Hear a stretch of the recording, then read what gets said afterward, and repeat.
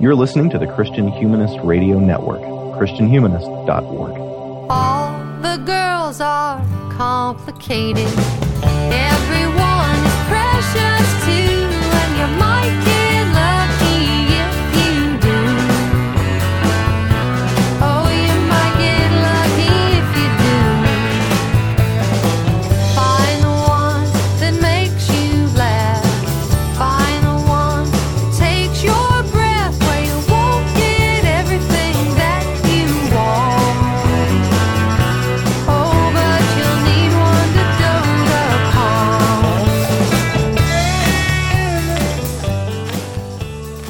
Hello, and welcome to episode 179 of the Christian Feminist Podcast on Christine di Pizan. I'm Marie Hause, and with me today are Victoria Reynolds Farmer and Leah Flennikan. Hi, Victoria and Leah.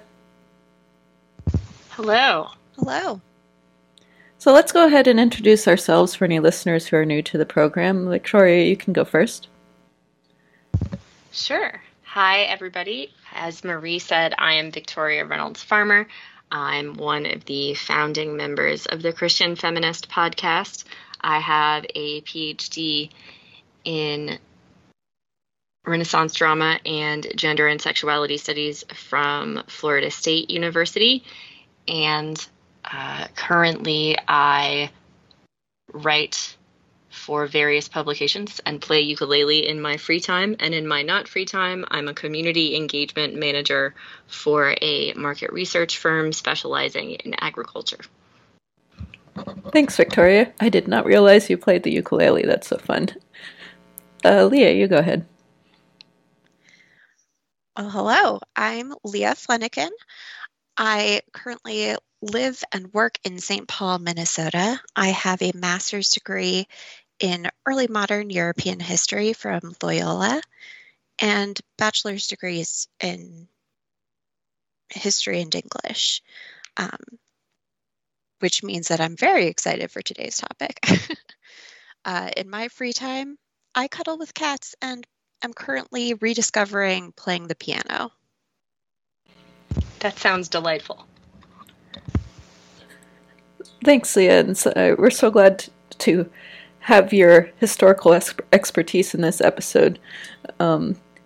So to introduce myself, I'm Marie Hause, a regular panelist on the show. I've completed a PhD in early modern literature and an MDiv in theology and women's gender and sexuality studies.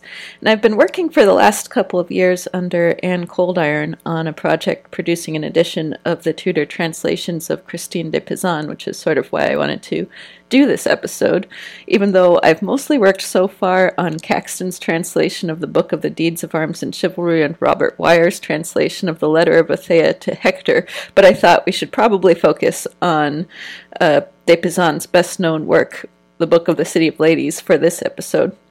So let me give a little bit of information on di Pizan before we talk about our previous familiarity with her and then get into some of the details of the Book of the City of Ladies.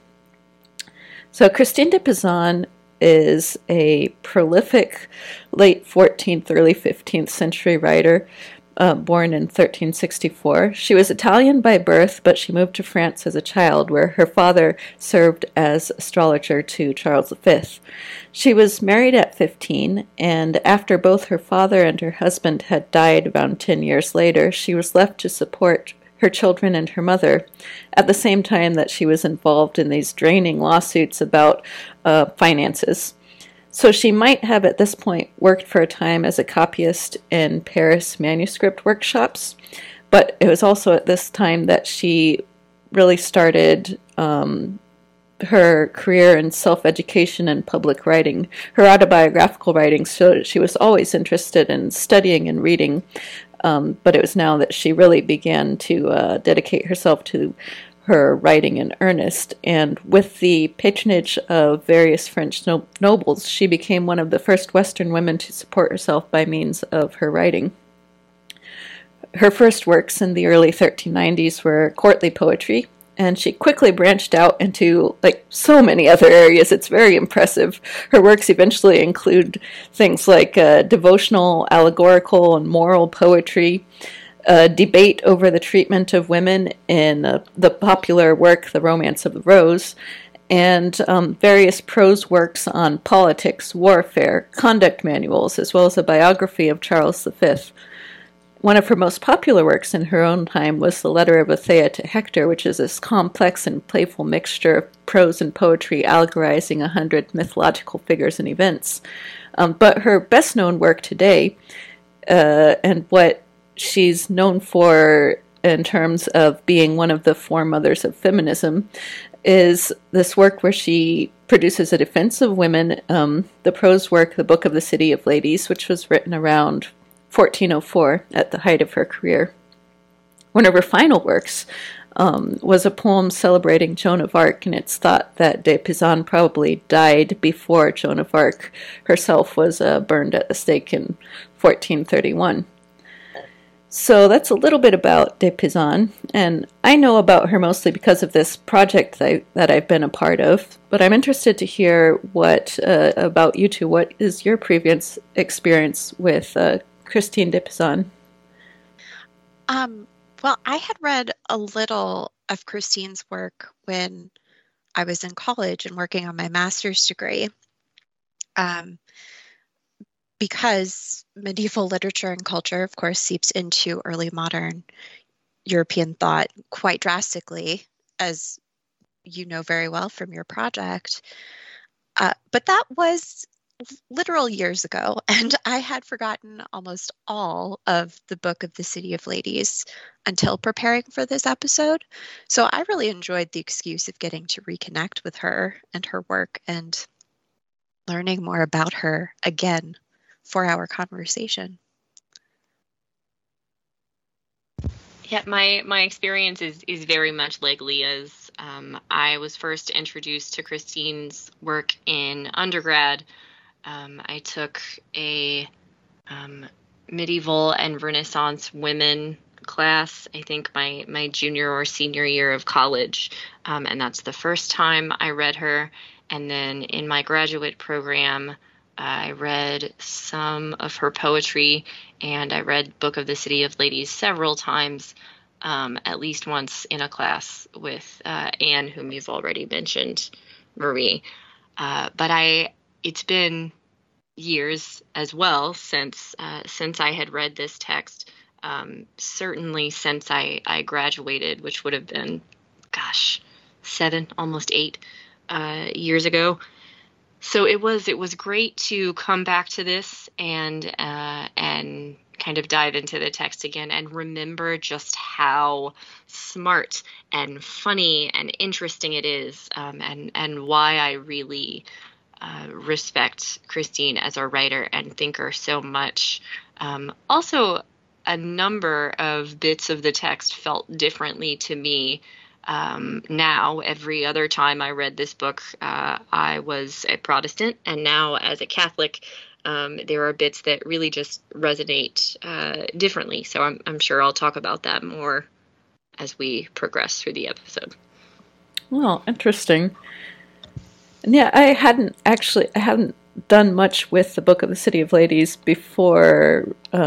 Just in the last couple months, I just barely started to get into it for this project. So this is, you two probably have much longer experience with this work than I actually have at this point. So let's get into talking about the Book of the City of Ladies a little bit. Let me just describe the structure of the book, and then we can get into some of the details of the section that we read. So in this work, the central conceit is that we have this Christine figure who's approached by the personified female figures of the virtues of reason, rectitude, and justice, so that the four of them can together construct this city that will defend women from being maligned by men, particularly by male writers. And the city is going to be built out of and populated by examples of virtuous or otherwise remarkable women. The movement is generally from examples of pagan women and biblical Hebrew women through historical and contemporary Christian ladies to then female saints and martyrs, which includes a treatment of the life of de Pizan's namesake, Saint Christine. And the Virgin Mary is, of course, the queen of the city and the ultimate unassailable example of female virtue. So in the opening chapters, which is all that we're focusing on today, the Christine figure describes her depression at being a woman given the weight of the authorities who have described women as so vile and sinful, and she then has a vision of these three virtues who give her the task of building the city of ladies. Reason says that she'll help to build the foundations, rectitude will help construct the buildings, and justice will finish the turrets and populate the city.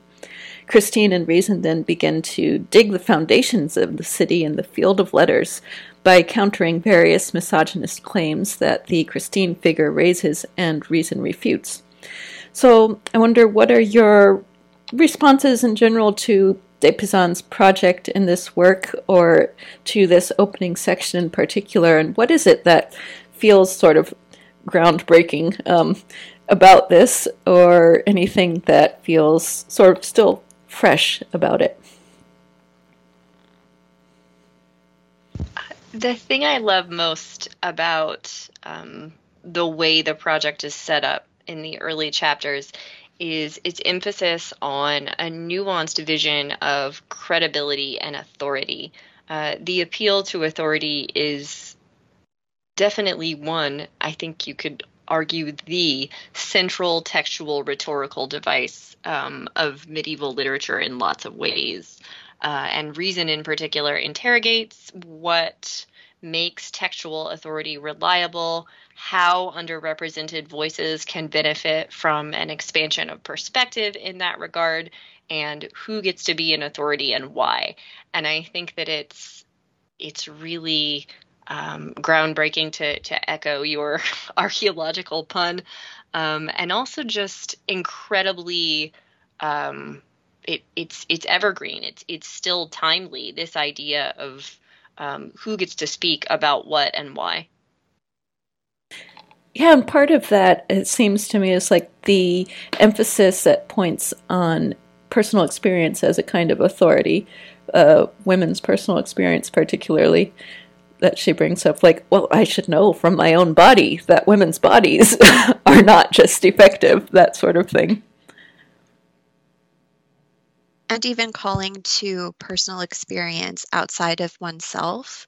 There was the reference to an interaction that Christine had with a gentleman walking home from a pub, and how that interaction should go into her reasoning. Yeah, I would agree with everything you said, Victoria. It's like this book is a all-female cast of the Divine Comedy, almost. There are aspects of it that feel a lot like Dante's allegory of walking through past these pagans and pointing out the virtues of them. But it's also more of a literary review at the same time, where she's almost naming authors and their fallacies and weighing their arguments against the reason and virtue that these three figures are giving her. Yeah, she does. She calls out Aristotle, Plato, Cato. I don't remember the name of the guy Christine is reading at the beginning. Matthiolus. Yes. I've only heard of him in the context of this book, but I would like to read the incredibly sick burn that she applies to him, because I think it really speaks to what we're saying about how textual authority can be used for ill or for good. Okay. I started to read it and went on for a little while, because the subject seemed to me not very pleasant for people who do not enjoy lies, and of no use in developing virtue or manners, given its lack of integrity in diction and theme, and after browsing here and there and reading the end, I put it down in order to turn my attention to more elevated and useful study. But just the sight of this book, even though it was of no authority, made me wonder how it happened that so many different men, and learned men among them, have been and are so inclined to express, both in speaking and in their treatises and writings, so many devilish and wicked thoughts about women and their behavior. Like, the way she uses the negative to say, like, because it wasn't virtuous, because it wasn't thoughtful, I just is so funny and smart, and has so much of a later feminist thought in it too. Like, I can hear de Beauvoir in that. I can hear Wollstonecraft in that. I even think you could argue for hearing a little bit of Judith Butler in that. Just really incredible. And I love that this reading that she does takes place right after she's been interrupted in her studying to go attend to a family dinner. There's that intertwining of the everyday feminine tasks with her studying going on there. That's such a great introductory moment to the whole thing. Yeah, kind of an anti-Kubla Khan moment, right? Or a feminized Kubla Khan moment. It also makes her a more realistic narrator, a more believable narrator for having inserted this narrative within her own life like that.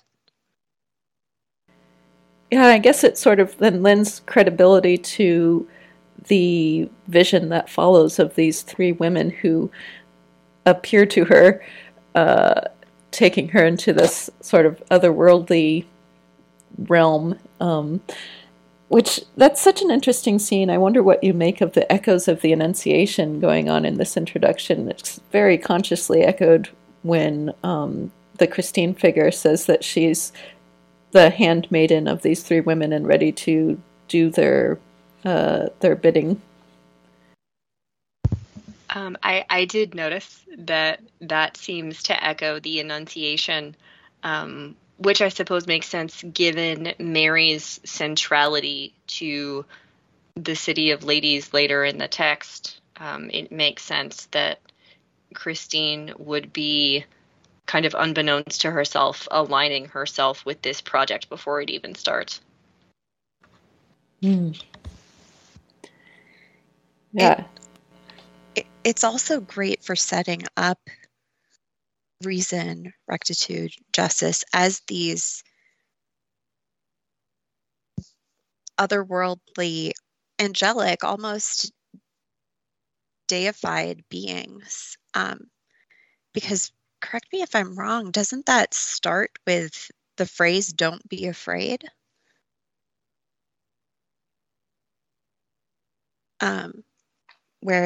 Where reason begins to address her. "My dear daughter, don't be afraid, for we have not come to do you any harm." Wow, I did not realize that, but that is powerful. Yeah. And it's also in this moment where Christine is, the Christine figure in the text is silenced, or is in silence, and reason tells her not to be afraid, and this is sort of the beginning of this figure's progress towards speech and affirmation of female speech. So I think at the very end of the whole work, it is the Christine figure herself who's speaking to the readers. I'd have to look back to make sure, but there's definitely that's true. We sort of become her, and she becomes the trio of ladies. Yeah. So there's such an emphasis on female speech and valorization of women speaking in the text that sort of begins at this moment with reason telling her not to be afraid, I guess. But, well, let's move on and looking at some of the details of this opening section. I think one of the things that stood out to me as sort of the most fresh about the style and the writing here is this strategy of antiphrasis that Reason talks about in chapter 2, where you take something that is apparently supposed to be negative and read it in a positive light, and we have a lot of that going on in these opening chapters, and it's just sort of seems so playful and fun to me. For example, like in chapter 9, where you have Reason taking Roman saying that if a woman hadn't been created, man would converse with the gods. And then she turns it on its head to say that, since humanity gained becoming one with God through Mary, and since what the pagans considered to be gods are actually devils, then it's true to say that if Mary hadn't been created, man would be conversing with the gods, that is to say, with demons. So it becomes this positive thing about women rather than a negative thing. So I wondered... I fully, cackled and screamed. That's just the greatest rhetorical device, and okay, yeah, but Virgin Mary, mic drop, amazing, love it. Yeah, and actually one of the reasons I wanted to focus on these opening 10 chapters is the way that Reason counters the saying that God made woman to weep, talk, and spin, turning that into a positive one with this kind of catalog of biblical women's speech, this kind of hall of fame of women speaking in the Bible. That just felt so current to me, so surprisingly current, this treatment of biblical women. It's the kind of thing I'd expect to find in the Blue Parakeet, sorry, or Jesus Feminist. These works that kind of introduced me to the idea of Christian feminism. It's the same kind of examples going on here in Christine di Pizan so long ago. What did you guys think of that passage? Maybe it didn't strike you the same way that it struck me. No, I was like Victoria. I was laughing my way through that chapter and kind of going, yes, girl, as I'm reading through that. The one that really stood out to me was the redefinition of Eve, just because that's something that I definitely have had to address in my own journey, and I know that a lot of other women that I know have had to address it, especially if they were raised in evangelical Christian settings. So to read Christine addressing Eve as a worthy and intentional creation of God, and then rephrasing Eve's role in the fall of man in comparison to the Virgin Mary, that was just kind of a chef's kiss moment. And I actually wrote down this quote because I didn't want to lose it, that man has gained far more through Mary than he ever lost through Eve. When I read that quote, that was when I was literally screaming. I had to set down the manuscript and walk away for a second. Me too. That's so huge and so freeing and important. And just to piggyback on what you said, since this is in the same paragraph, when she talks about what it is to be created in the image of God, and that it's not to be taken bodily, but is in fact referring to soul and intellect, and therefore you get greater credence of the fact that Eve is taken from the side of Adam and is still made in the image of God. So she's a partner and not sort of this, Eve was created last and Eve sinned first, and all of the anti-Eve kind of machinations that you get from other biblical interpretations. It was so freeing and fulfilling to me. Yeah, that discussion of Eve here too just really struck me thinking of my own, like when I first had beginnings of inklings of what Christian feminism might be. Like in high school, I read something, I don't remember what it was exactly, but some book about Esther, I think, made observation that Eve wasn't an afterthought, she was a refinement, and I was like, whoa, whoa, whoa, wait, Eve isn't lesser? Eve doesn't mean women are lesser because she was made second? So it's like that kind of reinterpretation of Eve is still so, can be so freeing. And here it is, way back when, with Christine di Pizan. It's like, there's nothing new under the sun. And talking, too, about sort of hearing the voices of later feminists in these sections, what you were saying about the created second argument, this section also reminded me of Elizabeth Cady Stanton's response to that. In the Woman's Bible, she makes this really funny joke about, well, if the creation order argument holds, then cows should have power over Adam, and nobody thinks that should happen. And so, yeah, I was thinking, I was thinking of that while I was reading this. And then that whole catalog in chapter 10 about how it's actually a good thing for women to shed tears and a good thing for women to be talkative, that sort of struck me the same way, like you would expect to see, like her emphasis on Mary Magdalene being such an important thing that she was given the task of announcing the resurrection. That sort of thing it just feels so fresh, and it's something you see still being emphasized a lot. And all of these interpretations of biblical women, it almost feels like a kind of antithesis of the Bible itself, that the Bible is so often read as portraying women in a negative way that it almost becomes what you assume to be the intended meaning of the text. And so reading it in a positive way could, in fact, be doing this same strategy. And that kind of interpretation of the Bible is just something that was so freeing to me when I first began to encounter people doing that kind of thing. And again, here it is, way back when, Christine di Pizan.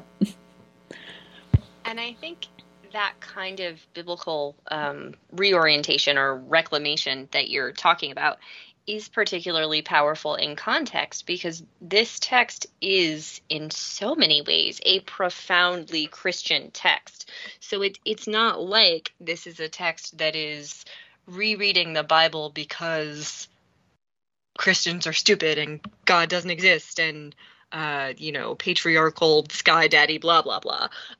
This is a text that recognizes that justice comes from God and that bodily creation is good, and lots of really central Christian ideas are seen as valid within the text. So I think that in some ways that kind of biblical the recognition of the misogyny of some biblical interpretation almost is stronger and more validated coming from because the call is coming from inside the house, so to speak.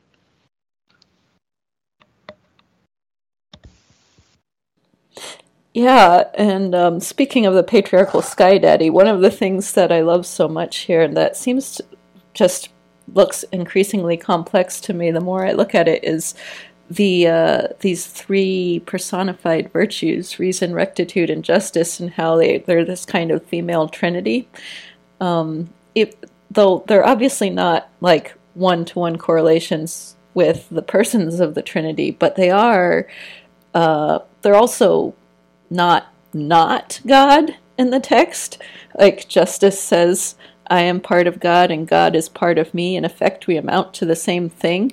So it's really not a minor part of the defense of women here, that we're looking at God from a kind of a different angle, making feminine personifications of divine attributes a way of representing the divine, even though they're also, these virtues are also the daughters of God, and it's complicated, but it's really very fun to me. And it's also interesting that it's something that de Pizan does more than once, having this female kinds of female trinities. So in the letter from Othea to Hector, you also have her connecting the goddesses of Diana, Ceres, and Isis with the persons of the Trinity in a section that relates to the Apostles' Creed.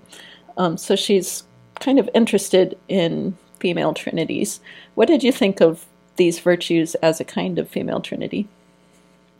I'm going to out myself here a little bit. My first impression of these three, I was not thinking Trinity.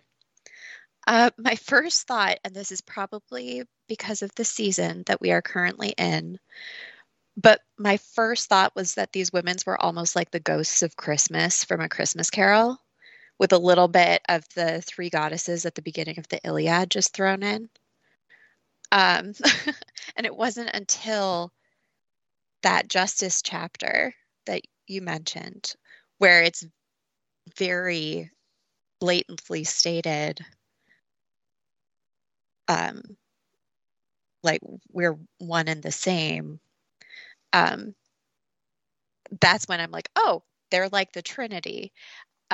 Before that point, it didn't feel like that for me. It felt more like a Greek imagery.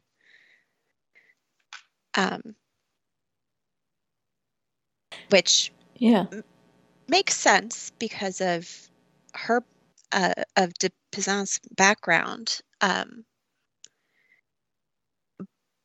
But it is interesting, this conflation with this classical education mixed with the Christian idea of the Trinity. It's a very conflicting image in my head.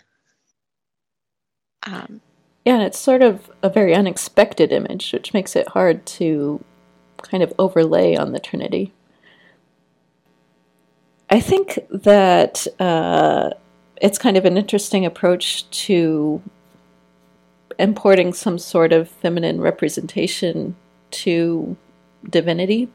And I was wondering if there are other kinds of representations of the Trinity or the divine that you've encountered that have been significant to you in your spiritual life, because it can be such an affirming thing to think of, to have images of God that go beyond the sky daddy that Victoria mentioned. I mean, for me, one representation of the Trinity that's particularly appealing is that 15th century Trinity icon written by Andrei Rublev, which I hadn't actually encountered until I took a course on prayer practices in my MDiv. And in that icon, we have the three figures representing the three persons who are so serene, and they're not obviously gendered, is the thing that stands out to me. So it's not exactly like non-traditional, since it's a very well-known icon, but it's a representation of the Trinity that speaks to me, and it's like peacefulness and its lack of emphasis on markers of masculinity. Or is there anything that you guys have encountered that's significant to you along those lines? Well, not a representation of the Trinity, but I have spoken at length on other episodes of this podcast about the evolution of my Marian devotion as a Catholic. And for me, the elevation of Mary and praying to Mary, and for that matter, praying to any number of female saints, gives me the kind of peace in representation that you're talking about. So not exactly the same thing, but a similar thing. Yeah, mine is even it's not a specific image of the Trinity either. Mine is more of a concept, and I honestly don't know where I got this concept from. But the connection that I've had to the concept of the Trinity has been the idea that the body, mind, and soul are a reflection of the existence of the three in one God within us. Again, kind of that mirroring of being created in their image. It rings true to me because of that. Having those divides within ourselves that mirrors our Creator. And kind of exploring what those different divides mean within me as a whole and within my faith. I like the idea of those three things as a sort of trinity, because I think that them being three but also one, giving a unity of kind of body, spirit, and intellect is really central to how I think God sees creation. So I like that a lot. Thank you for sharing that, Leah. I'm going to be thinking about that for a while. Yeah. Happy to help. And that sort of goes back to Christine's emphasis on the spirit or the soul being the way that one of the ways that women are created in the image of God. In that passage on Eve that we were looking at. So really what we're saying is everything just keeps coming back to de Pizan. She's at the center. She is.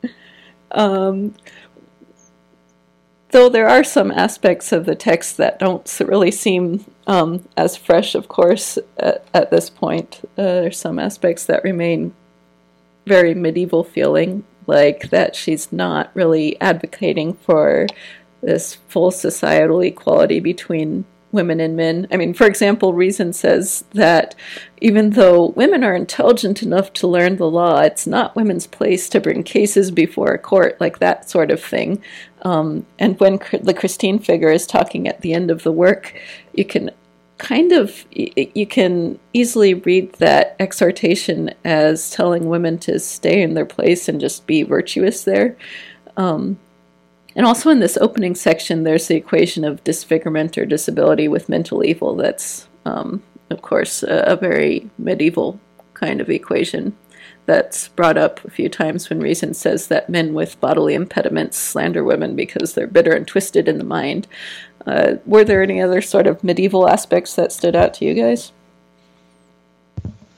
The part about the disfigurement bummed me out. Yeah. As it always does. But it is very much of the period, so I can't get too mad about it. Just to kind of be silly and nitpicky, the fact that she uses the word rectitude instead of righteousness always pulls me out of the text. Like, I know what rectitude is, but it's such an archaic word that almost no one uses that I always kind of have to take a beat and think about it. And also, Marie, I agree with what you said about the section where she says women shouldn't have certain careers in the law or politics. And I wondered, I didn't have time to look this up today. I wish I would have, but I wondered whether anti-suffragists drew on that piece of this text to make their arguments, because I know both in the United States and in Britain, anti-suffragists frequently said that women being involved in the political sphere would sully their natural feminine virtue. And because I saw that here, I wondered if there was a historical precedent for using this text in that way. Yeah, that would that wouldn't be good. I wonder that as well. I'd have to look up what the French word for rectitude here was actually, but I know in the 1523 English translation it is actually something more like righteousness. It's right wiseness that's used as a translation. So I think something more like that in the French, and it's just this particular translation that we read that uses rectitude, which makes sense with the symbol of rectitude being her, ruler scepter thing. But yeah, it does sort of take you out of it. Well, I guess we can move on shortly to the passing on segment, but before we do that, is there anything else that you guys wanted to bring up from this section, or other things in the work, or even other works from Christine di Pizan that you really wanted to get in there before we go on? I had one random phrase that I wanted to bring up to you guys. Like, there are really just so many gems, just even in these first 10 chapters, where it's like di Pizan will just say something and move on, and I'll want her to stay on that phrase for the rest of the chapter, but she'll just never mention it again. But there was one line from the second chapter that really made me want to pause. Did you guys notice her mention that the highest realm of all is the realm of abstract ideas? I'm not saying I agree or disagree with that statement, but I'm still thinking about it. I didn't notice that, but now I'm thinking about all of the ways the Cartesian split is gendered, and how, like, her saying that completely messes with that idea in ways that I am a fan of. Yeah, that's interesting, because in that section she's saying that philosophers can get things wrong in the highest realm of ideas, right? Because they contradict each other. So you shouldn't take as gospel what they say about women, basically. Huh. Yes, it's just such an extraordinary or astonishing statement to just throw out there, and then she never comes back to it. I really, because there's so many different ways that we could go with what the realm of abstract ideas is. It's just a wonderful thing that I wanted to point out and let everybody just resonate, knowing that that is now a thing because di Pizan said it is. It's true that is just an enormous idea, to just feel like, oh, this is how it is, okay, and moving on. It's fantastic, and I think she's the only one who could do it.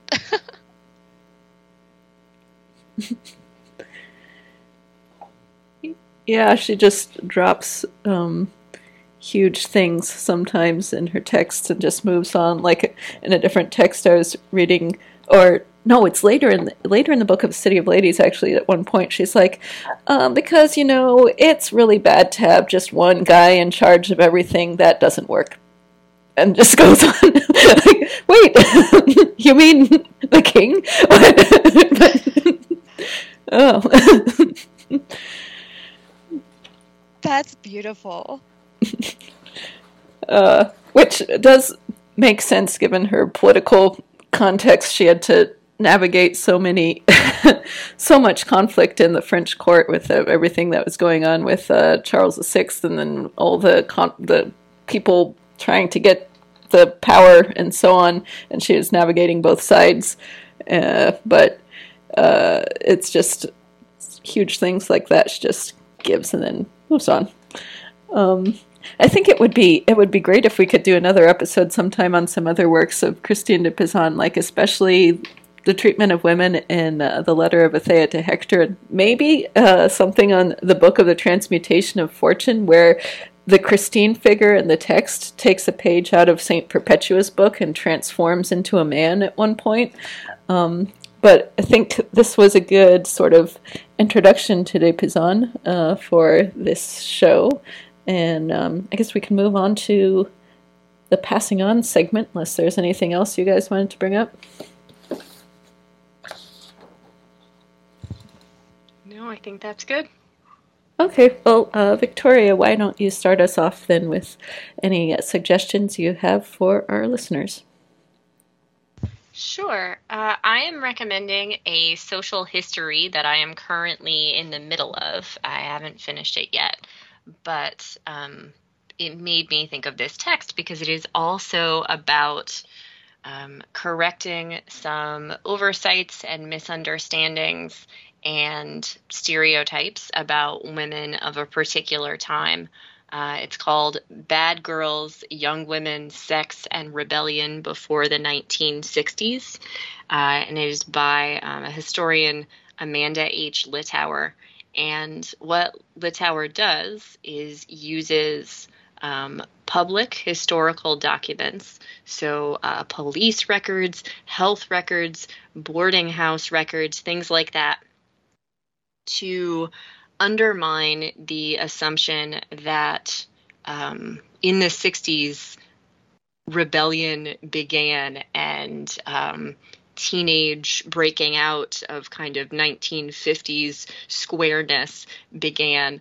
She cites a different moment in every chapter where women rebelled against socio-sexual norms of the first half of the 20th century, and says that we don't really talk about this because of lots of complex social factors. For instance, last night I finished a chapter on the Victory Girls, who are young women who essentially were like World War II soldier groupies, and they follow soldiers around, and this is framed as, in some cases, a positive contribution to the war effort. So it's really fascinating reframing of women's sexual agency in a time in American history where women's sexual agency is not often talked about. Ooh, interesting. I'll have to check that out. What about you, Leah? Oh, well, I'm going to be sharing the historical love with my suggestion. In preparation for this episode, I fell down an internet search wormhole, just learning more about de Pizan and the world that she grew up in as well as died in. And I found myself looking at Marguerite Perret, another medieval French author who came before de Pizan. Although she had much less emphasis on reason and more emphasis on mystic. She was a Beguine mystic who was executed for heresy in 1310, specifically because of her book, The Mirror of Simple Souls, which is a book of verse expounding on how the soul becomes one with God through love. I have, of course, now started to read it. I have not read all of it yet, but I have enjoyed what I've read so far. And I think it's worth a read for anybody who might be interested in de Pizan and other women who were writing around the same time. Yeah, that's so great. I've actually thought a few times we should do an episode about Mirror for Simple Souls. That would be a good topic if we could get that going sometime. So for my recommendation, I'll go ahead and recommend another work by Christine di Pizan that I've mentioned a couple times now, The Letter of Athea to Hector, which is, again, less well known today than the Book of the City of Ladies, but it's so interesting that one thing about it that's interesting is that de Pizan presents the female characters' faults as a result of their humanity rather than of their femininity. So you have some of that same kind of argument going on there that you have going on in Book of the City of Ladies about, it's human nature, not female nature. And it's also just such a fun and creative text in the way that she structures it as this serious, studious, scholarly involved commentary on her own poetic text that she creates as if it's this ancient authoritative text. So that's just very fun. So that's my suggestion for us. So that is our show for today. I want to thank you, listeners, for listening to the Christian Feminist Podcast. Thank you, Leah and Victoria, for joining me for this episode.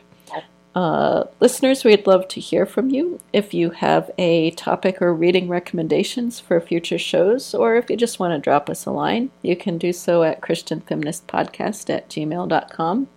You can also find us on our Facebook page or at the network's Twitter handle at CH Radio Network. And check out the show notes from this and our other episodes at the Christian Humanist blog at christianhumanist.org. The Christian Feminist Podcast is a member of the Christian Humanist Radio Network. Kristen Filippic is our press liaison. For Victoria Reynolds Farmer and Leah Flennikan, I'm Marie Hause. Tune in 2 weeks for an episode on a Claymation Christmas celebration. Until then, in essentials, unity, in non-essentials, liberty, and in all things, love.